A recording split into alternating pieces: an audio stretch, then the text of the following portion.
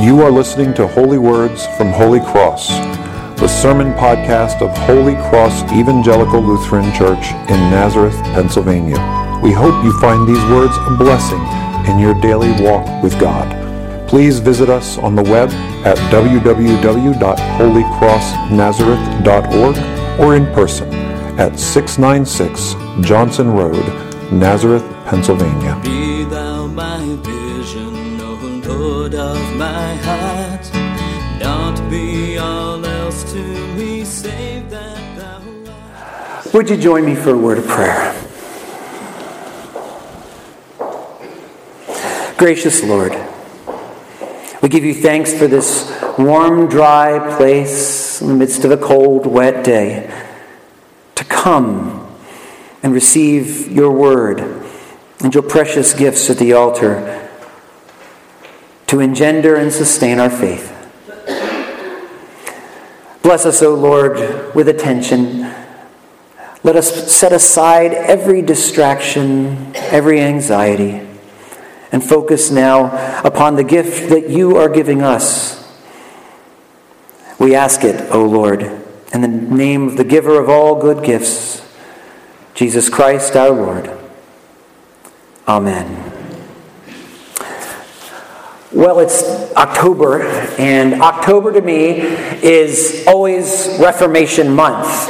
Reformation Sunday doesn't come till the end of the month, but as soon as we hit October, I start looking forward to Reformation Sunday and begin thinking about watching the Luther movie and all the things that we do during this month.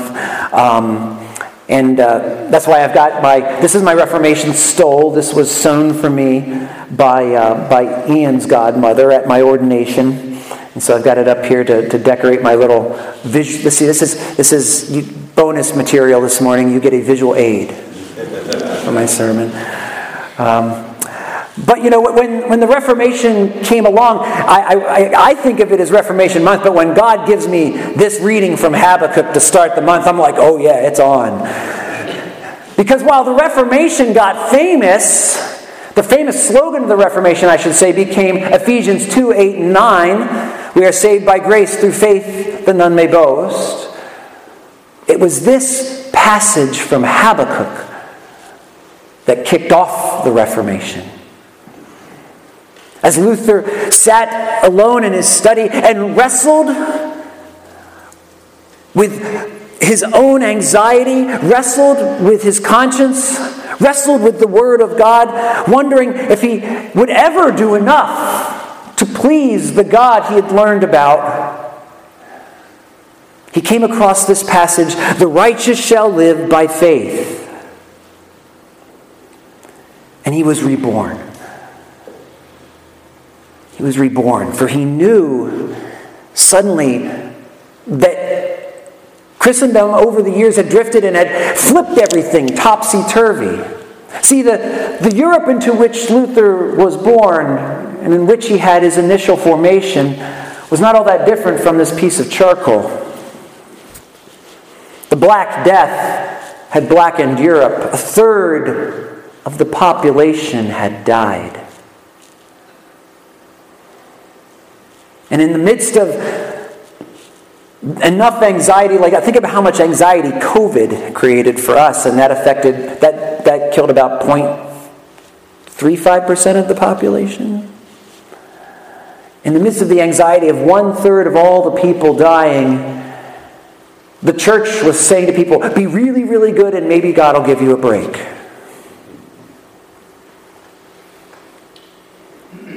And so people's souls were as dark, their hope as dark as this piece of charcoal.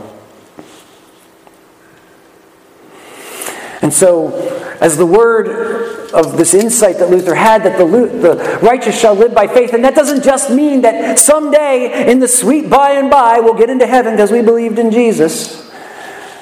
It means that faith would be the generating energy for all of life. The trust we had in Jesus would not just ensure our eternal destiny, it could give birth to seemingly crazy activities in a life that was nasty, brutish, and short. acts of generosity and love for which the early church was famed.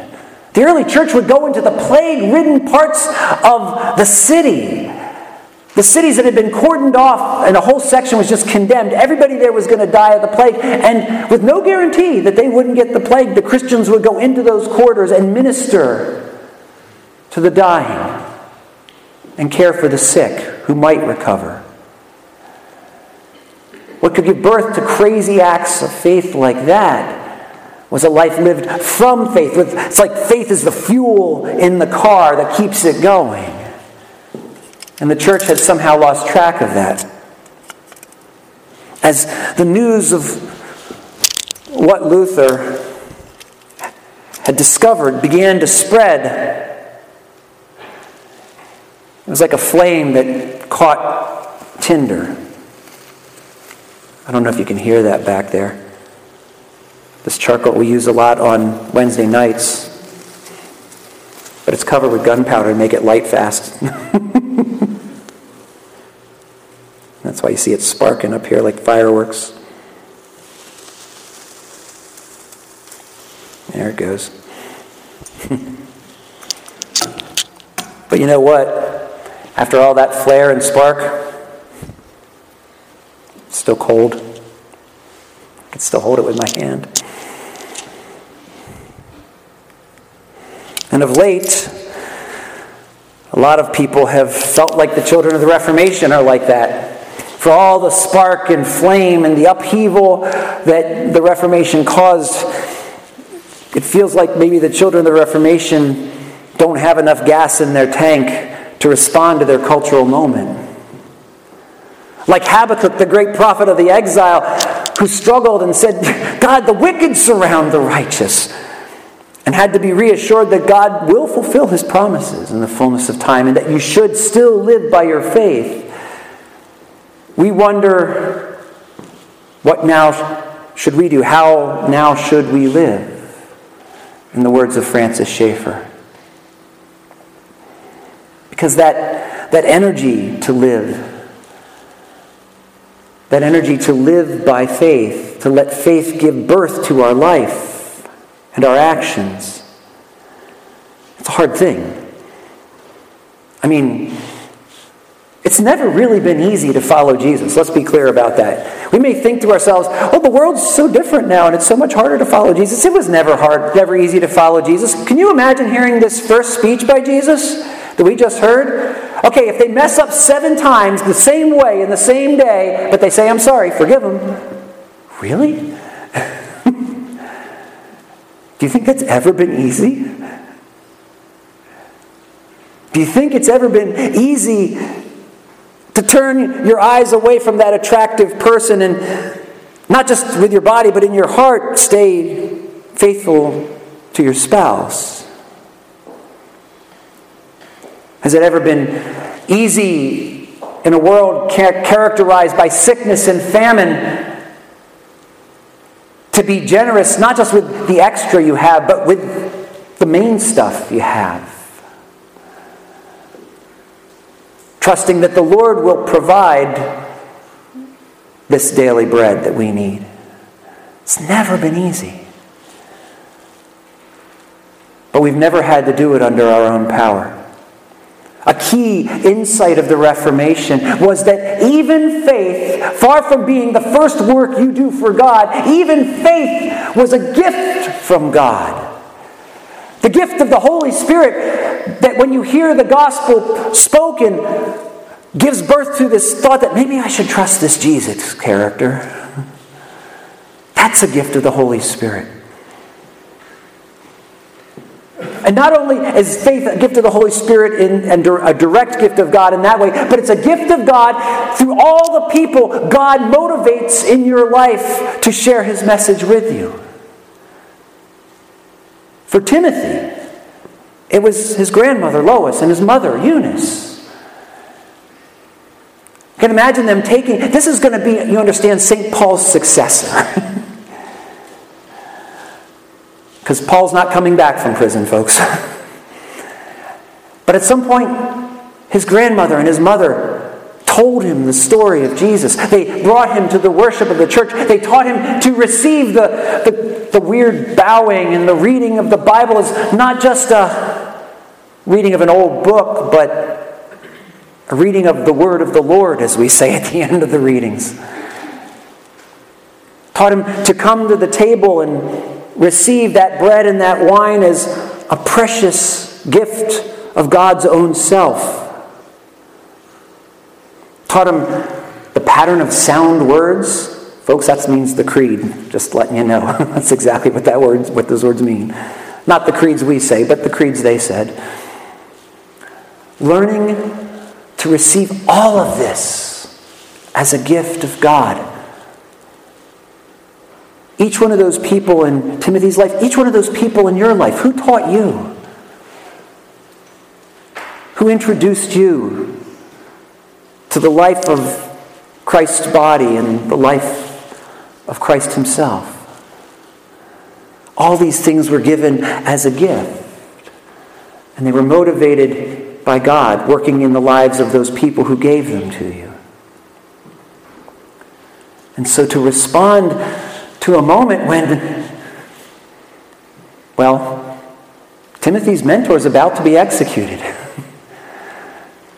To respond to a moment when the church was persecuted, as it often was through those first 3 centuries. To respond to a moment like Habakkuk experienced when the people of God were in exile in Babylon. To respond to a moment like our own, where it's not as easy as once it was to live by our convictions. Paul says to Timothy, fan into flame the gift that has been given to you. Take that little bit of sparking faith and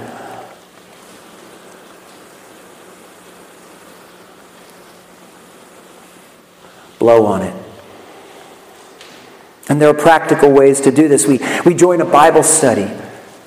We sit and talk at the social hour with our Christian brothers and sisters and share with them the difficulties on our heart and ask for their input and their wisdom.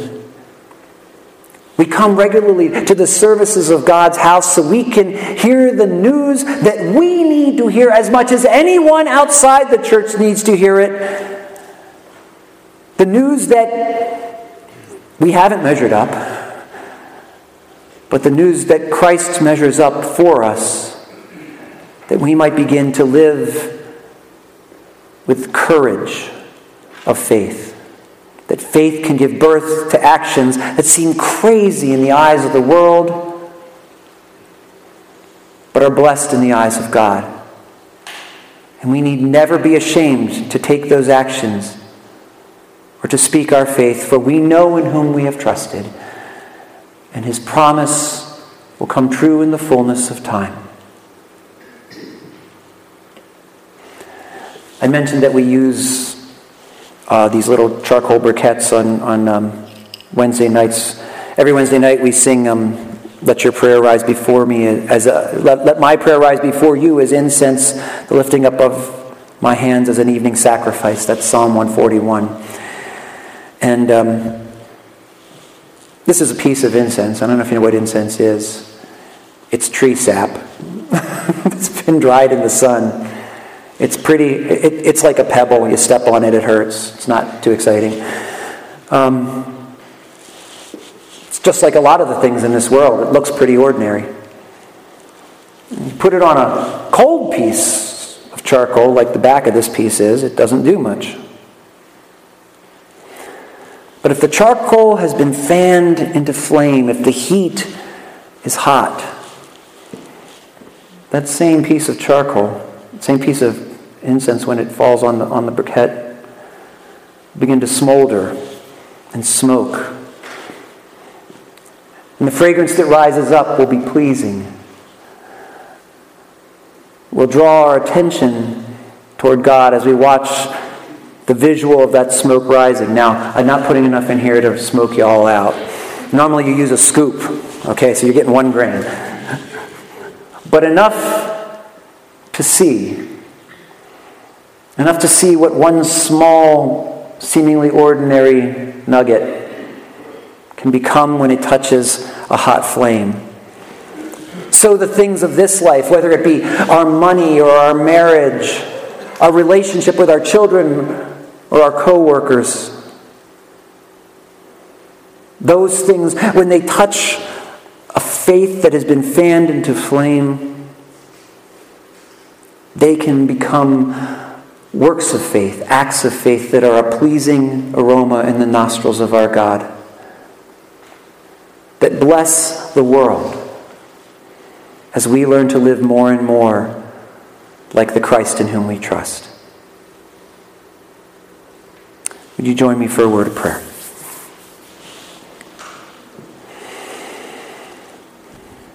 Lord Jesus, we thank you. Thank you that you have accomplished all that needs to be accomplished. You have trampled down death, and you have set for us an example of how to live, instructed us how to live. Lord, we know, as you said in today's reading, that we are unworthy servants, but we know too that you delight in the service we give. Help us to fan our faith into flames. Help us to adopt practices and disciplines that one time every day we pause to pray, or a moment in your scripture, attention and time with friends, worship in your house. That our faith may truly be fanned into something hot enough to drive the engine of our lives. So our works done not to gain a blessing, but because we are already blessed, may go out into this world and glorify you. We ask this, O Lord, in the name of your Son, our Savior, Jesus. Amen. Be thou my vision, O Lord of my heart. Not be all else to me, save that thou art. Be thou my best start in the day and the night. Waking or sleeping, thy presence my light.